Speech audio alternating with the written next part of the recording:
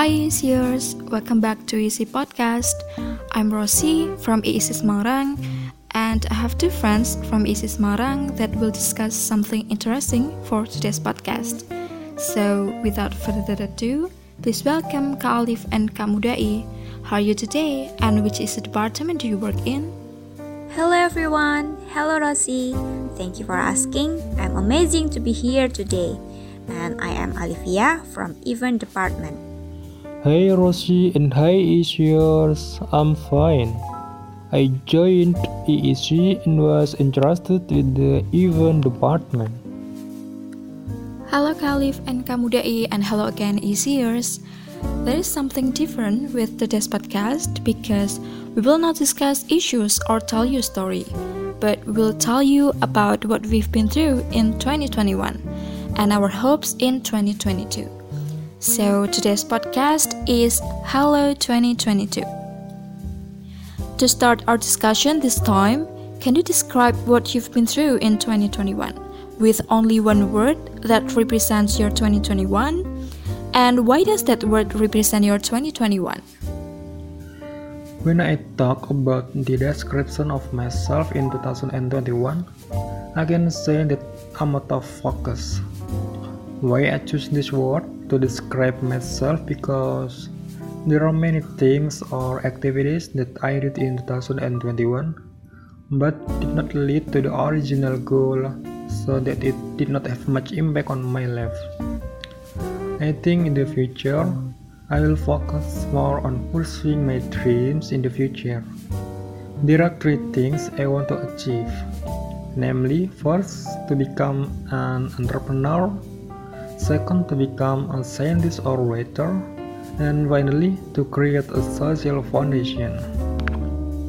One word. For me, it is love. Because in 2021, I found, can I call it, soon to be my husband? Is there any memorable activity or experience during that time, or what have you achieved in 2021? Maybe Khalif can answer it. Relate to what I said before. In 2021, I found soon to be my husband. I think people agree that found their soulmate is memorable, but you have to hear mine because I think it is unique. Usually, men confess first, but in my case, I am as a woman, I confess first. Actually, I confessed without expectation. I confessed to him because I want to move on. And what about you, Kamudai? A memorable experience in my life in 2021 was when I decided to sell drinks in the month of Ramadan. At the time, my determination was unyielding to be an independent person in financial terms. I prepared everything and bought his equipment for months before selling it with my friend. But it turned out that it had not become our luck in that year because of my busy life and my friend in college. Finally, we only sold a few days and stopped until now, even though there are still plans to continue that. From this incident, I learned that to start doing business, we must focus. It cannot be a business if just be a side job or fill your free time. And of course, it must be balanced with our business knowledge.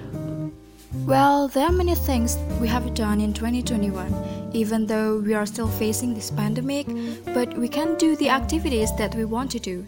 Even we can do something more productive. By the way, besides having memorable activities, is there anything you regret during that time? And can you tell us what is that? The thing that I regretted a lot in 2021 is not planning well what to prioritize and achieve seriously. My disappointment is that a lot of my free time was spent just laying down or not making good use of my time. I think that's what I have to fix, and it's a reminder for me that we have to plan something according to the dream that has been met. And of course, you have to fill your time with activities as best you can. I am not productive enough to pursue my dream because I get more busy with something that I don't want to achieve. Actually, I feel grateful for what has happened to me in 2021. But there is just something that I feel like I could do this in 2021, but I couldn't because I feel like I didn't have time to do that.